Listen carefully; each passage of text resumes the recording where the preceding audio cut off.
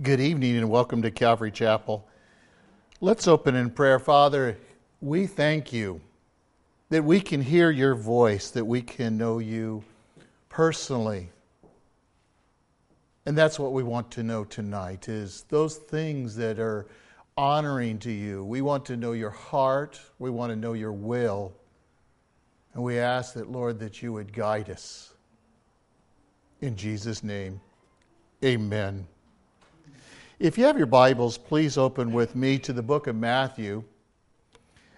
Matthew chapter 9. Now I want to begin with a question. What is the greatest need of man in this life? For some believe it's money, some believe it's women or a job or a vacation. But the greatest need of man is really forgiveness of his sins. And that's what we're going to look at tonight, really, is Jesus' power over sin. He is able to forgive us, cleanse us, wash us, carry this burden of sin away, that you and I are no longer under this burden and the power of sin. Will be set free from that. See, that's what the focus of this text is tonight. In fact, let's read our text through together and then we'll begin looking at it. It's in chapter 9, verse 1. It begins, getting into a boat, Jesus crossed over the sea, and he came to his own city. And they brought him a paralytic lying upon a bed. And seeing their faith, Jesus said to the paralytic, "Take courage, son, your sins are forgiven." And some of the scribes said to themselves, "This fellow blasphemes." And Jesus, knowing their thoughts, said, "Why are you thinking evil in your hearts? Which is easier to say, 'Your sins are forgiven,' or to say, 'Get up and walk'?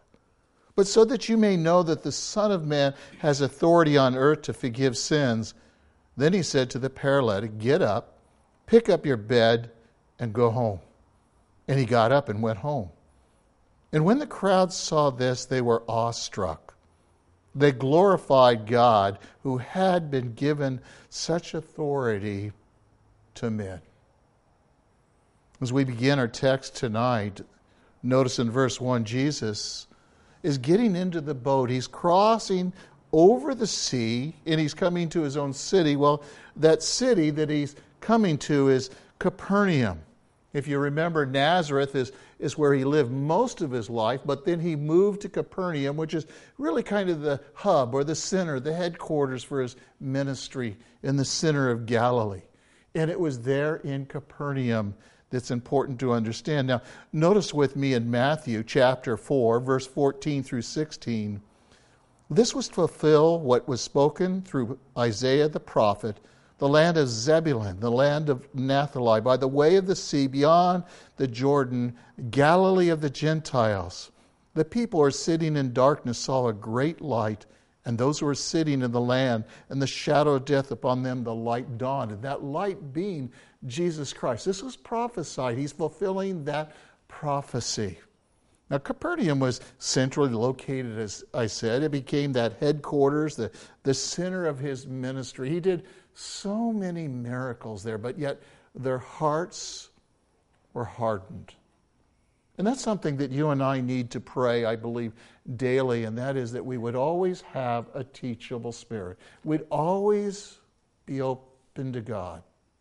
We don't come to the Bible with preconceived ideas. We don't go to a theology book and study about God and then come and determine what the Bible says. We come to the Bible and we let God speak to our hearts. And we simply come to him and say, "Lord, your servant is listening. Speak. Open up our hearts that we might know you."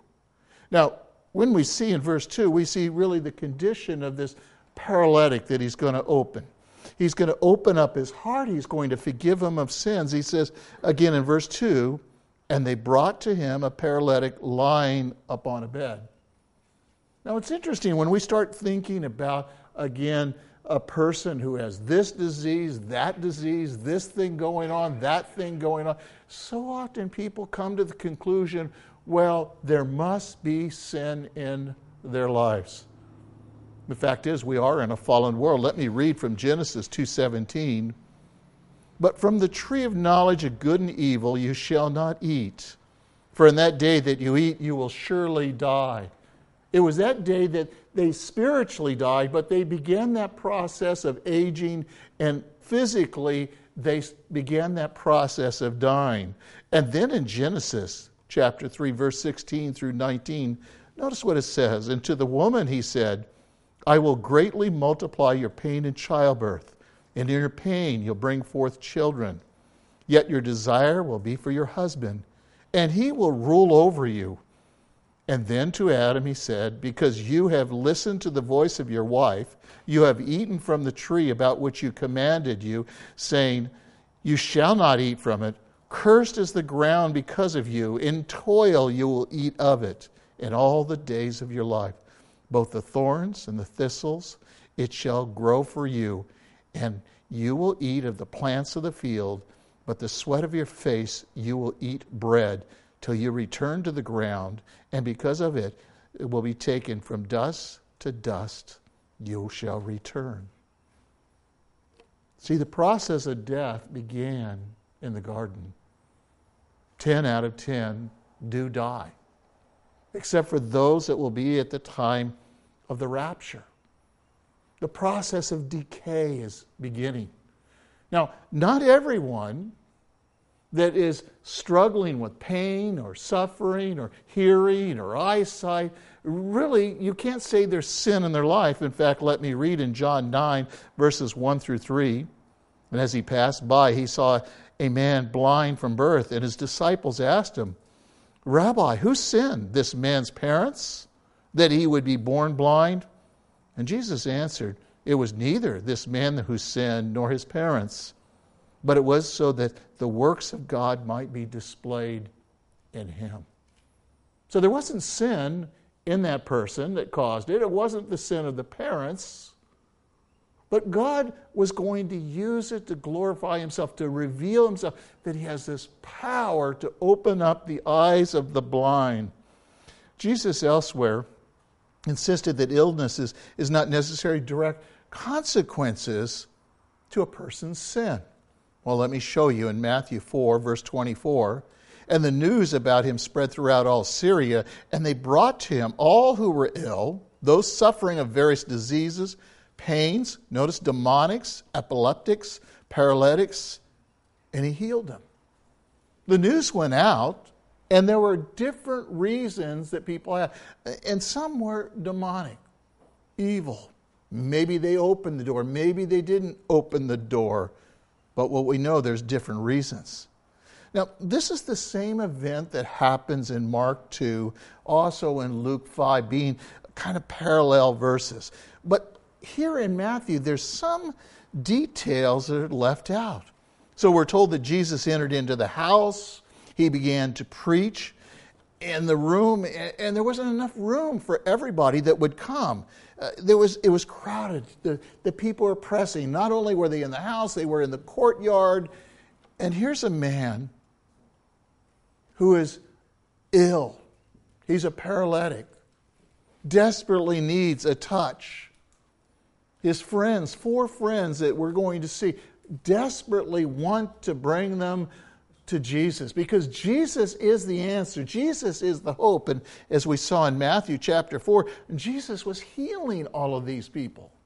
In fact, in the book of John, it describes at the very end, Jesus did so many miracles, there's not enough books in the world to describe all the things that Jesus did.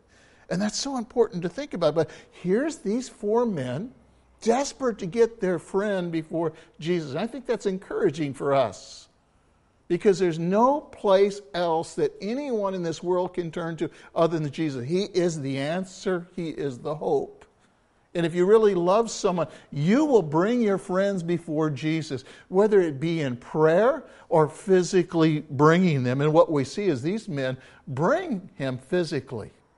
It is important to understand that they couldn't get in through the house. So what they do is they go in an outside stairwell and they go up to the top and they begin tearing the house apart, the roof, and they're going to lower him through on his bed right there down in front of Jesus. They were desperate. They were bold. Some would say they're even arrogant. To tear the roof up and bring him down there. Who do they think they are? And it's interesting as we watch this scene, we're going to see the eyes of Jesus upon this man and these four men. And Jesus is going to heal him. But Jesus is first going to meet the greatest need, and that is forgiveness of sins. The greatest miracle is the forgiving of the sins and that new birth, that regeneration. You cannot have peace in this world until you have forgiveness. When you are saved, when you confess and repent of your sins, Jesus forgives you. You now are reconciled with the Father. You have peace with the Father. And you can have peace in this world. You no longer have this weight, this burden of sin. And many of you probably know that, of things that you've done in the past that you can't get over. The enemy seems to remind you, or your friends remind you of the past. Maybe they come to you in dreams. But there's a weight upon you. Many have told me, God can't accept me because of things I've done. God will accept anybody who will humble themselves, who will confess and repent of their sins, and He will give them forgiveness. And that's really what this story's about. Now, what we see is these men, I want to go back to them for a second. These are really men of compassion. Again, they're desperate to see their friend again touched, saved, healed. Now, they're thinking only physically to walk. What about you? Do you have friends that need a touch of Jesus? Maybe spiritually, maybe physically. Do you feel this compassion, this movement to get down on your knees and pray for them, to cry out to God, to be persistent? That's what these men were. They're persistent in bringing their friend to Jesus. But sometimes we can be caught up in ourselves, in the world, the things that we've planned, and the world around us suffers. What the world needs is forgiveness. Now, can you imagine now when they're lowering their friend into this room on a bed, and they begin to see the dust and the things, the branches begin to fall down, and how they're looking up, watching what's going on, hearing people scratching and digging. And Jesus probably had a grin on his face, knowing what's going on, knowing that only in a few moments these men with this faith and the man himself wanting to come and be before is going to be lowered before him. Grinning, and yet there will be those around him that will be grumbling, murmuring. It's important to understand that as Jesus is watching the Pharisees, the doctors of the law, they had come from various cities around in Galilee and Judea and Jerusalem. They're watching every move, looking for every word, something wrong to find fault with him. See, when we look again at verse 2, I want to focus on that phrase, see their faith. What they had is a concern, a real concern. And today we're a very selfish world. We don't have concern for our friends like we used to in the generation of past. Oh, I know there are some that do. But it's a me world. It's about self. In reality, when a person comes to know Jesus, when they're born again and they receive that forgiveness of sin, they begin to turn outward. They begin to esteem others higher than themselves. They're concerned about others experiencing that peace and that forgiveness. Knowing the one that touched them, that changed their life for eternity. Setting them free from the power of sin that was controlling them. That they no longer have to sin. See, this was not only the sick man's faith, as he wanted to be before Jesus, but was the faith of his True friends. See, that's what true friends do, is they're always going to try and bring their friends to Jesus. I know a guy, he was bringing his friends to Jesus all the time. And if they went out and they party-hardied, and he would even go and get them early in the morning, throw them in the shower, and then bring them to church. Whatever it took, he would bring them to Jesus. And it was only a matter of time before his friends, one by one, experienced that peace, that forgiveness, that joy of knowing who Jesus is and what Jesus had done for him. Mark describes in chapter 2, verse 3, and they came bringing him a paralytic, carried by the four. A burden this man was to his friends, to his family. See, the people are concerned. It's not a burden to them to carry, even though it may seem that way to a world. All they wanted was for him to be whole. And Jesus asked the question in John chapter 5, maybe you remember, there's a man laying by the pool, waiting for the turning of the water, and the first one in, as the story would go, would be healed. And Jesus come to him and said, "Do you want to be whole?" And the man said, "Well, there's no one to put me into the pool." Interestingly, the man was looking to another man. He was busy making excuses.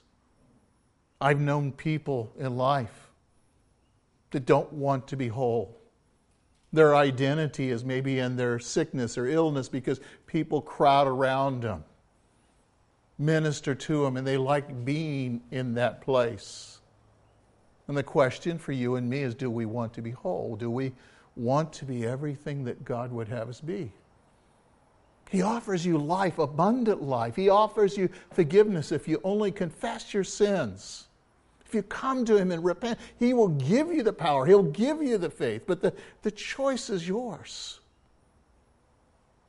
And we as friends need to be bringing our friends always before Jesus continually.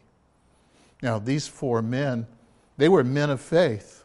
In fact, they stood as great servants, really, of Christ.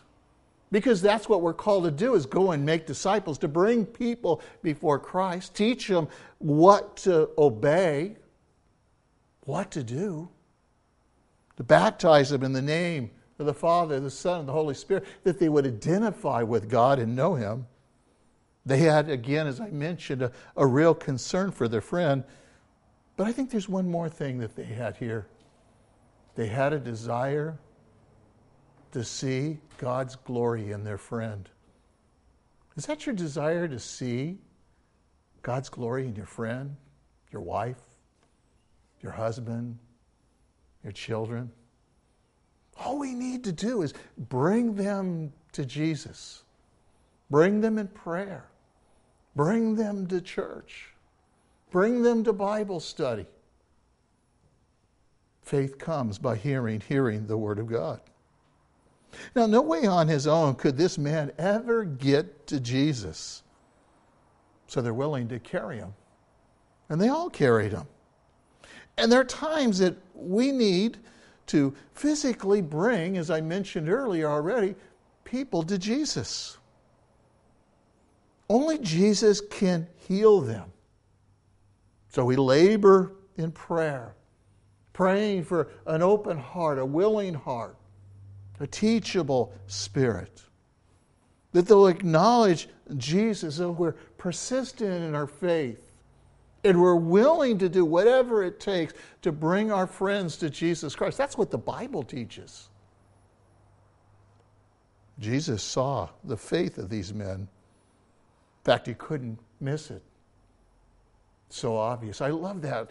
I'll see that from time to time in a person's life, that they have faith. Faith in God, because God's faithful. They don't squirm. They don't worm. They're just looking for God to do something. They're expectant of God doing something. And that's what these men were. They were expecting. If I only bring him to Jesus, he's able and he's willing. Their faith had caused them to persist. In fact, quitting was unthinkable. Sometimes we just quit too soon. In ministry can be hard for each one of us and wherever God has called us to. If you quit, you're going to miss what God does. So they persisted in reaching Jesus at whatever the cost were. Luke 11, verse 9 and 10 says this, "So I say to you, ask. It will be given to you. Seek and you will find. Knock and it will be opened to you. For everyone who asks receives, and he who seeks finds, and to him who knocks it will be opened." You're encouraged to keep coming persistent to the Lord and watch what God is going to do. His timing is different than yours and mine. Listen as I read Hebrews 11:6, "And without faith it's impossible to please him. For he who comes to God must believe that he is and is a rewarder of those who diligently seek him." Do you seek him in prayer? Do you seek him in the study of the Word? I've heard people from time to say, "Well, I can't hear God speak." And I say, "Well, I've never heard God audibly speak to me. But when I'm reading the Word, God impresses on my heart so much. I know that he's speaking to me. He's showing me something. He's filling my mind with Scripture and connecting the dots, assuring me that I'm in the right place at the right time." But sadly, we live in a society that's becoming even more and more selfish. The philosophy of really today is me first, not Jesus. See, Jesus is to be preeminent in our life. God's to be preeminent before all things. When it's convenient, we come to Jesus. When it's convenient, we call her. When we're desperate, we call upon him. But our lives are to center around him instead of ourselves.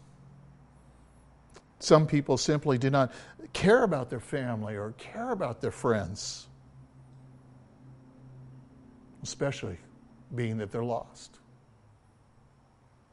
Psalm 142:4 says this, "Look to the right and see, for there is no one who regards me. There is no escape for me. No one cares for my soul." Well, I'm going to say, if you're here today or listening, someone cares. Someone's prayed for you. Someone has been carrying the burden and bringing you persistently before God, and God has opened up your heart. Maybe they physically brought you to church or a Bible study. How important. And just as they've done that for you, you can do that for someone else. So important. The average Christian today is oftentimes caught up on his work, his toys, his hobbies, his sports. These four men obviously had things to do in their life. Their life was as full like you and me. They probably had families and they had jobs, they had home, bills to pay. But bringing their friend to Jesus was the most important thing. Forgiveness is the most important thing. That salvation, knowing that you're forgiven.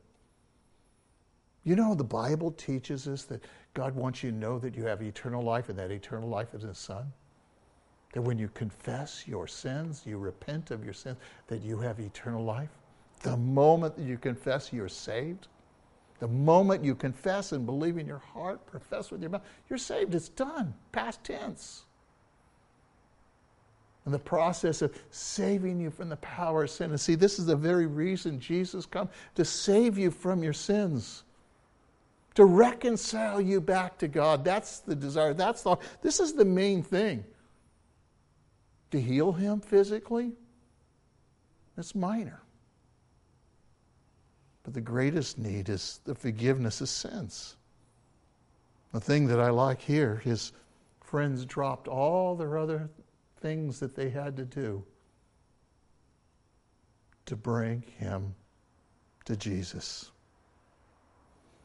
Notice again in verse 2, seeing their faith, after seeing their faith, I should say, and Jesus turned and saw it. And look at disgust upon the Pharisees' face. See, all-knowing, he knew their critical thoughts, knowing that they were only looking and waiting for one word, one thought, one action they could find fault. So they could justify their rejection of him. Cynical, critical, fault-finding. When a person's in that situation, they miss the glory of God. They miss what God is doing. They miss the moment, the miracle. First, that assurance of being forgiven. And the healing, which would be undeniable to them. But God. Though man's heart is hard, but God. See, look again in verse 2. It says, Jesus said to the paralytic, take courage. Your sins are forgiven. You don't hear the men say, well, wait a second. We brought him here to heal him physically. It's interesting that Jesus always wants to meet the greatest need in a person's life, and the greatest need is that forgiveness of sin. And we see, this is the compassion of Jesus. Jesus just doesn't want to make people comfortable on the way to hell. No, he wants to save them. And then he's going to have them walk and teach them how to walk in a way that will bring glory to the Father, and that they will go out and bring others to him. Because Jesus is concerned about the lost. The greatest need of this crippled man was really for his sins to be forgiven. That's why Jesus says. I'm reminded in Matthew 11, you know the passage, verse 28 through 30. It says, come to me, all who are weary and heavy laden. That refers to the burden of sin upon a person's shoulders. All the things they've done in the past. And it says, I will give you rest. Take my yoke upon you and learn from me, for I'm gentle and humble in heart, and you'll find rest for your souls. For my yoke is easy and my burden is light.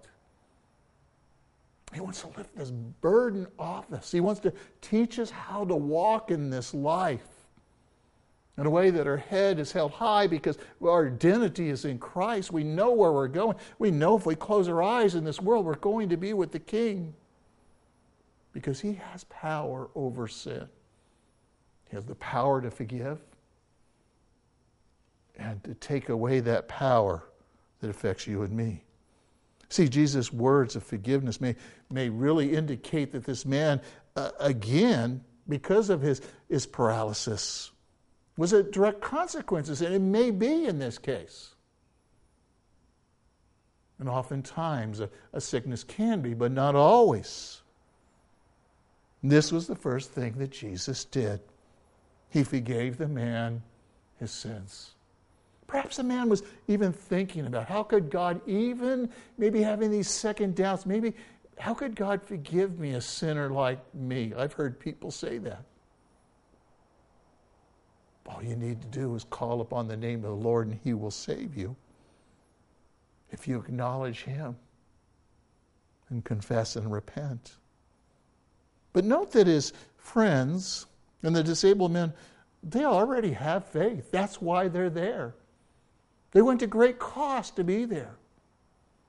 The man probably very encouraged by his friend's faith.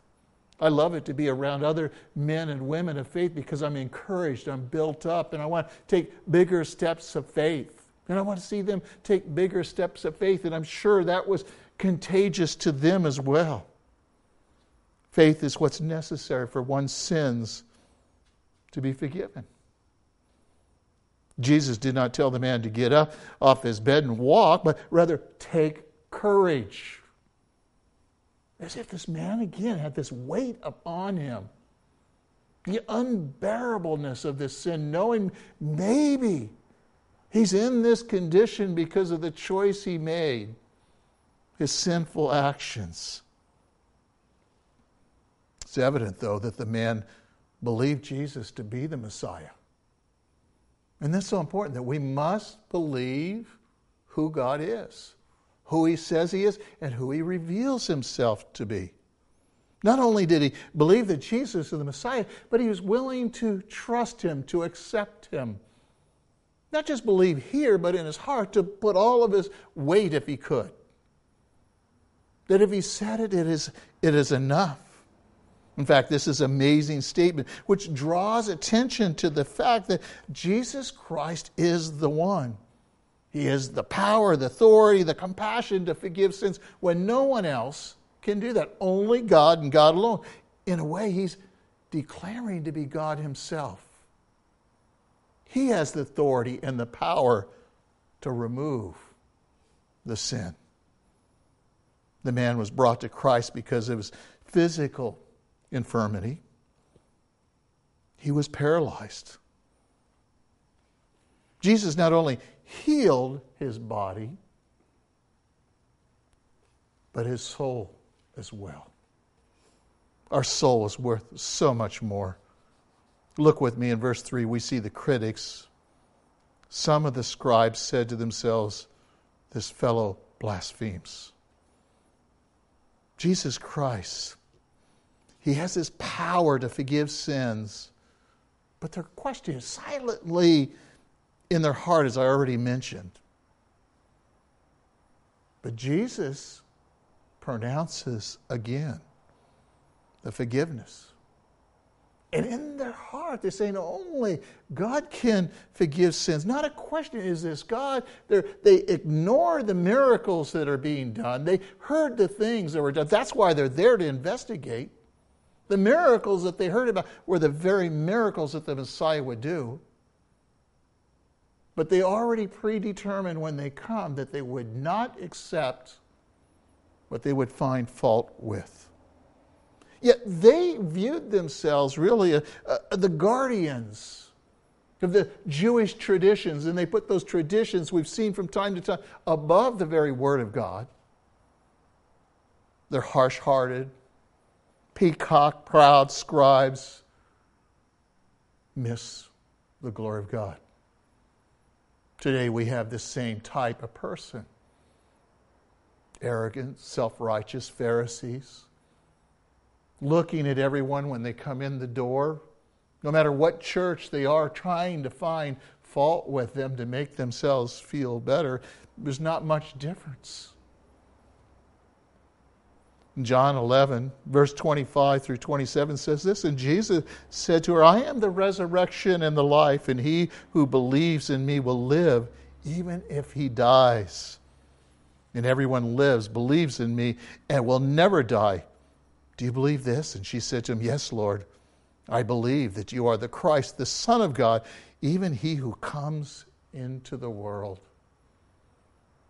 Everyone that believes in the Lord Jesus Christ, that He is the Messiah, the Son of God, the power to forgive sins, to raise the dead, will have eternal life. In fact, 2 Corinthians 5:19 says this, namely, that God was in Christ reconciling the world to Himself, not counting their trespasses against Him. He has committed to us the word of reconciliation, and you and I have been given the ministry of reconciliation.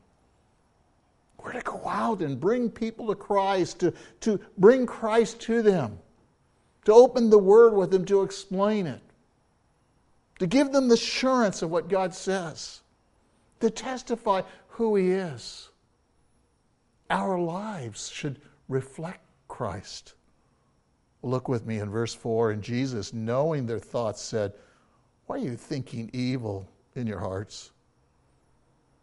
I've always thought to myself, I'm glad no one knows my heart. Aren't you? This one gal one time, I said, "I'm so encouraged. I've never heard you say anything negative about anybody." But she says, "You don't know my heart." And we all have that struggle deep inside. And here these guys think they're so right, and yet they're so far away. See, Jesus is revealing here that really these religious leaders, they're attitude, their self-righteous attitude, their evil thinking, their rejection of the Son of God, who was God himself and had that power to forgive sins. They were a stumbling block to all the people around. In fact, in Matthew 12, you'll see the blasphemy of the Spirit, where the nation of Israel, that is the religious leaders, reject the Messiah, and Jesus begins to speak in parables, and he speaks to people individually. They were stumbling the people around them. On the other hand, the crowd at least recognized the power, being the power of God, but not the scribes, the Pharisees, those religious, because they were full of pride and the hardness of heart, they rejected him, refused to attribute any authority or power to him. He knew exactly what they're thinking. Imagine the thoughts that must have run through their heads when they realized that Jesus knew what they're thinking. I like Hebrews chapter 4, verse 13. And there's no creature hidden from his sight, but all things are open, laid bare to the eyes of him who we will have to do. You know, there's a time that everything will be revealed. It's time now to get right with God now. They will not be ashamed when he comes to confess those sins and repent of those sins. They will have times of refreshing. Ecclesiastes 12:14 says this, for God will bring every act to judgment, everything which is hidden, whether good or evil. We know that we'll be at the Bema seat one day. It's really for rewards, but there'll be some loss of rewards. But he offers forgiveness today. He offers a cleansing of heart that when we stand before him, we know we'll have the eyes, the heart to know that he's just and he's righteous in all that he says. And we'll be able to receive it maturely. Proverbs 15:3 says this, the eyes of the Lord are in every place, watching evil and good. See, nothing surprises the Lord. No matter what is happening in this world, no matter where it is in this world, whether it be in the government, be in the home, and be behind closed doors, God knows all things. There are no secrets when it comes to an omniscient God. Nothing can be hidden from him. He knows all the secret things of our heart. In reality, we should be ashamed. We should confess our sins and repent and be forgiven. Enjoy the time of refreshing. See, God knows everything about you, every detail, every experience, every thought, every word, every work, every secret. There's nothing he doesn't know. But he loved you, he loved me so much. He died for you and me while we're in our worst. And he's calling you and me to him every day to spend time with him. Verse 5 goes on, which is easier to say, your sins are forgiven, or to say, get up and walk. Christ did something. He healed the man. He had forgiven him. But now he's going to heal the man. This is proving again the deity, the messiahship. Again, a messianic miracle. This is what the Messiah would do. This miracle, along with all the other miracles, prove two things. His miracles prove exactly what he was claiming. That he is truly the Messiah, the Son of Man, a favorite term that you find in the book of Matthew, the Son of the living God, and he has the power to forgive sins. His miracles also prove that God does care. Think about that. He cared enough that he would send his only begotten Son into this world to heal and save the needy and the hopeless. That was me. That was you. See, apart from him, apart from forgiveness, apart from being born again, we were headed to hell. We deserved hell. But he offered life to those that would believe and trust in him. I like what Isaiah 53:5 says, but he was pierced through for our transgressions. He was crushed for our iniquities. The chastening of our well-being fell upon him. And by his scourging, we're healed. Now, I don't believe that this is speaking about a physical healing. It may apply in some cases, but I'm talking about really spiritually. Everything he endured, he went through, that you might have life and have it abundantly, that you might have that forgiveness of sin, that hope of eternal life. See, this is a hope the world doesn't have until they come to Jesus. Come and acknowledge him. Come and confess and repent of their sin and receive that forgiveness. Jesus simply says in verse 5, which is easier to say, your sins are forgiven, or to say, get up and walk. I like the fact that Jesus does not argue with the scribes, these religious leaders. His purpose was to heal and save the needy. Sometimes we forgot what our mission is all about. He doesn't argue with them about his authority or try and prove his point, his power. He just goes about the Father's business. Just be in the place that God would have you be, doing the things that God would have you do. He revealed by what he did, his divine knowledge, his omniscience. And he knew their hearts. And left them baffled, ashamed, and angry at the same time. He revealed his divine power, his omnipotence. Get up and walk. What a lesson for you and me today. He's an all-powerful God. He's still a miracle-working God. And he doesn't always do the miracles when we want them. He knows what the greatest need is. He knows whether he would do this, it might stumble the person. He's going to reach them exactly where they need to be, that they would have that abundant life. How we need to cease from all the arguing and begin carrying out the real mission that God has called us to do. See, this implied answer, it's easier to say your sins are forgiven. And then it verifies his work because he has that power over it. He simply says, get up and walk.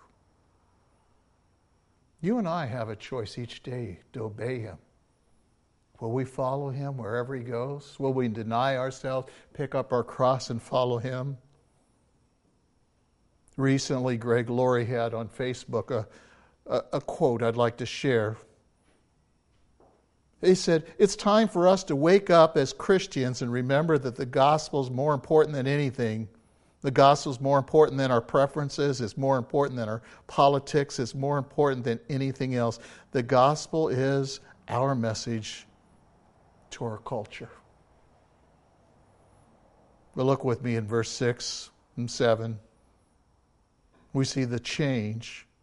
But so that you may know the Son of Man has authority on earth to forgive sins. Then he said to the paralytic, get up, pick up your bed, and go home. And he got up, and he went home. He got up, and he went home.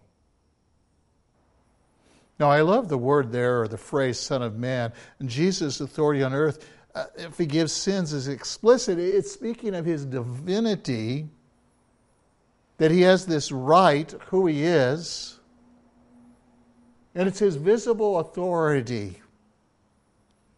Jesus, the Son of Man, was a humble servant, if you stop and think about it, who came to forgive sins. When He was baptized in the River Jordan, He didn't need to be baptized. That was, again, a baptism of repentance. But when He was baptized, He was identifying with sinful man. He came to identify with sinful man. And every sin of yours and mine would be imputed to Him when He died upon the cross for you and me. We see Him as the suffering servant, as I'm talking about now. His atoning death, His resurrection,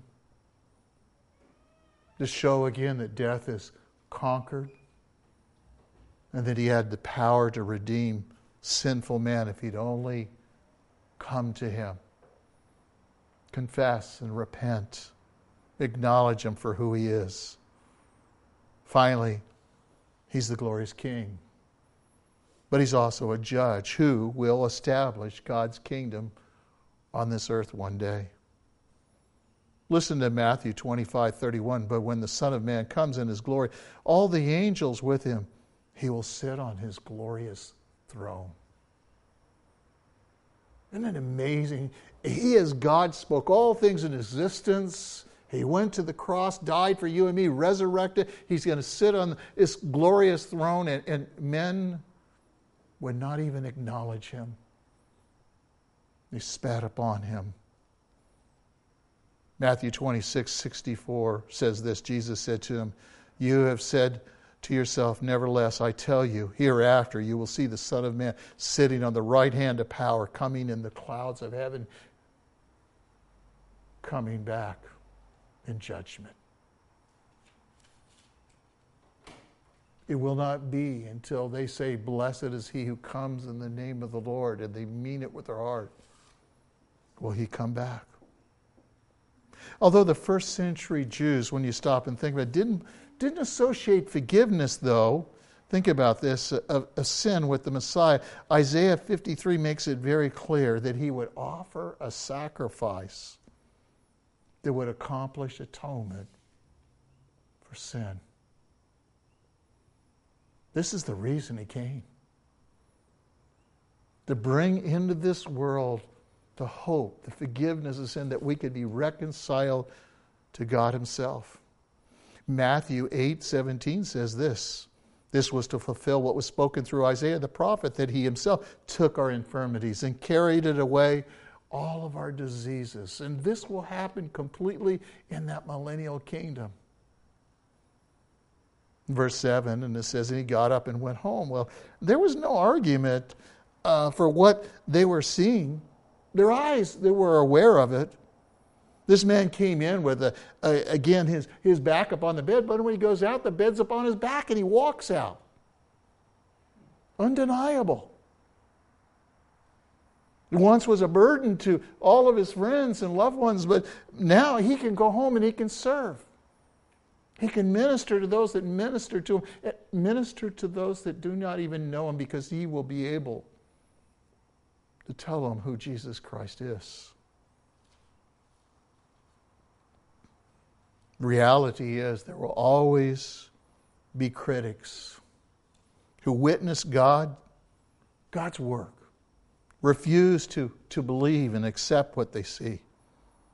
They refuse because the hardness of their heart. They've determined in their mind, I will not be accountable to Him. Time and time again, they attempt to squelch the excitement of a miracle. But they can't do it. The people will not remain silent. What's interesting, in the book of Acts, we have a similar account with Peter and John. That is a healing of a lame man. And because of the hardness of the hearts of the religious leaders, they attempted to silence, again, Peter and John. Let me read in Acts 4, verses 14 and 16. And seeing the man who had been healed standing with them, they had nothing to say in reply. They were speechless. What could they say? But they wouldn't believe. But when they were ordered to leave the council, referring to Peter and John, they began to confer with one another,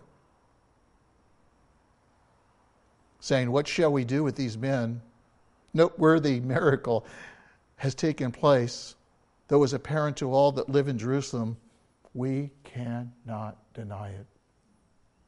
The Pharisees, the leaders, they couldn't deny it.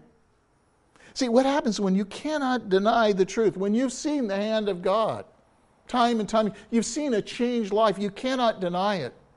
A person was alcoholic or a drug addict or whatever it would be, and all of a sudden is cured and walking and serving and living for the Lord and living for others.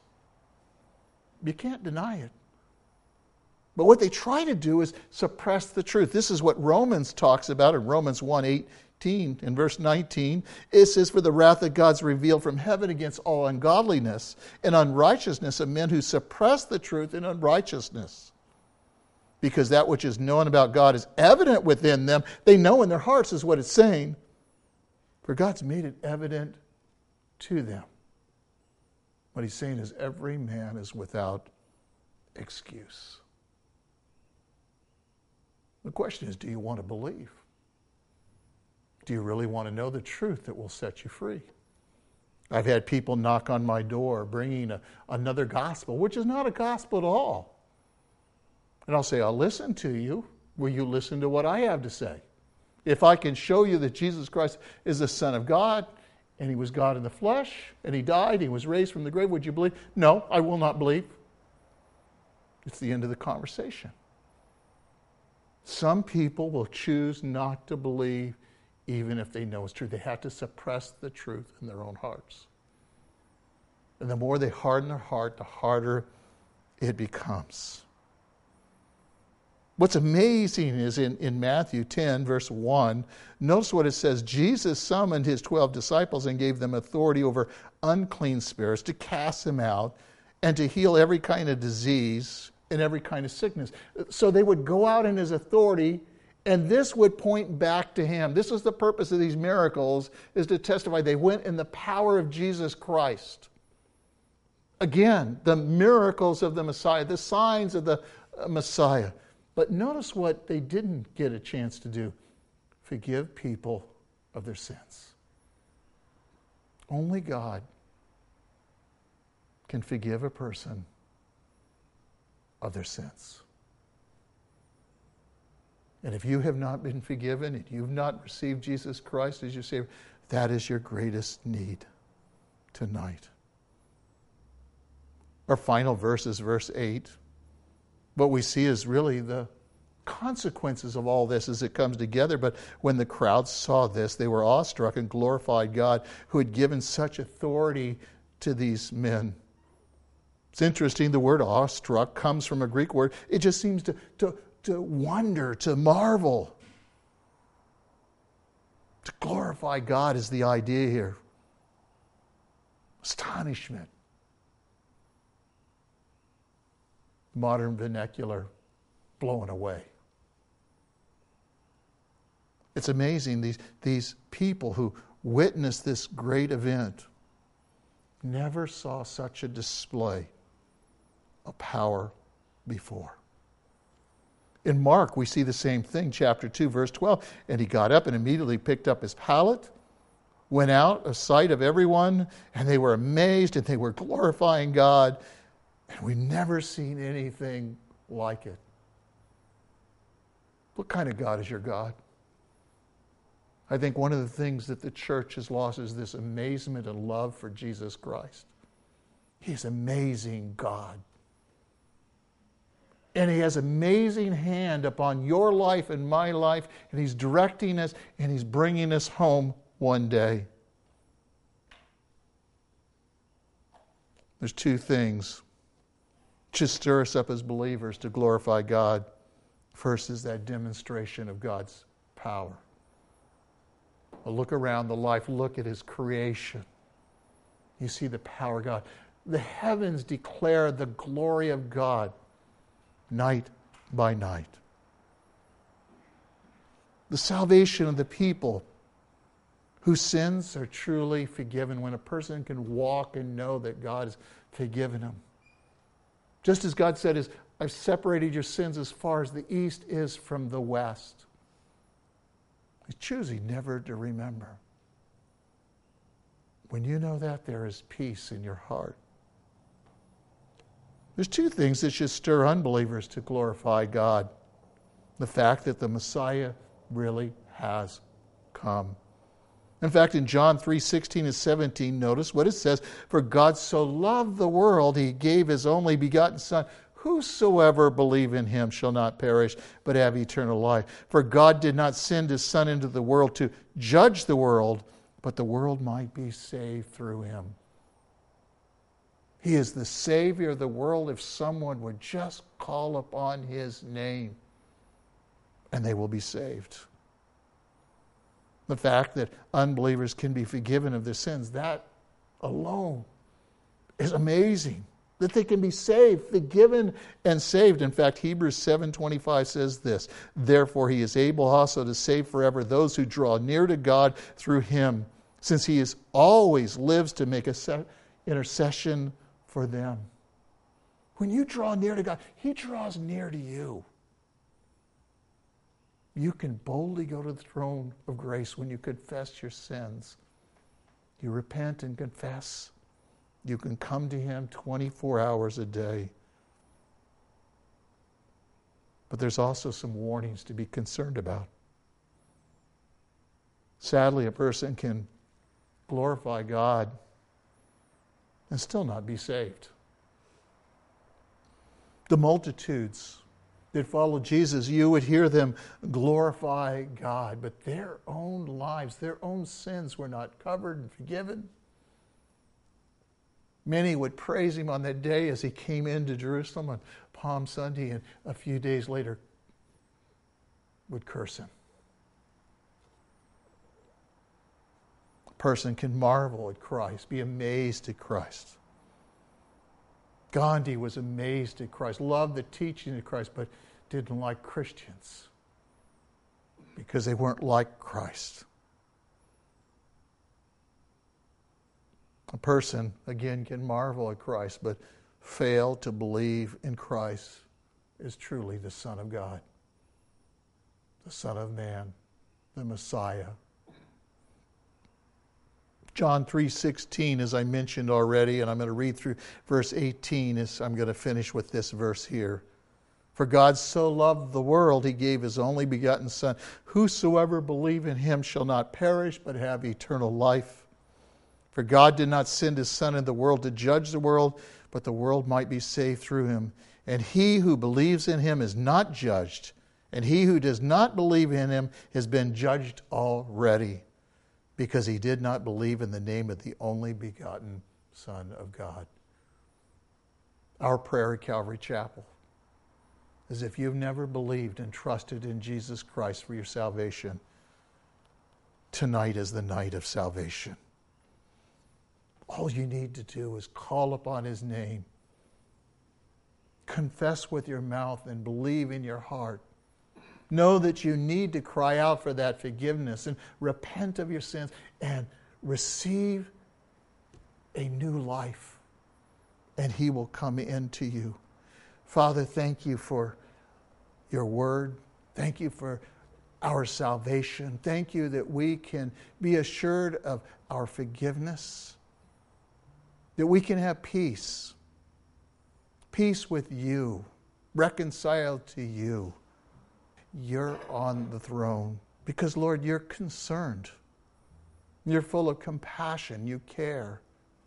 You're coming again, and we know you're coming soon. And, Lord, we long for that. Not an escapism, but simply to be with you, to be in your presence, just as a bride longs to be with her groom and a groom with the bride. We say, come now, Lord Jesus.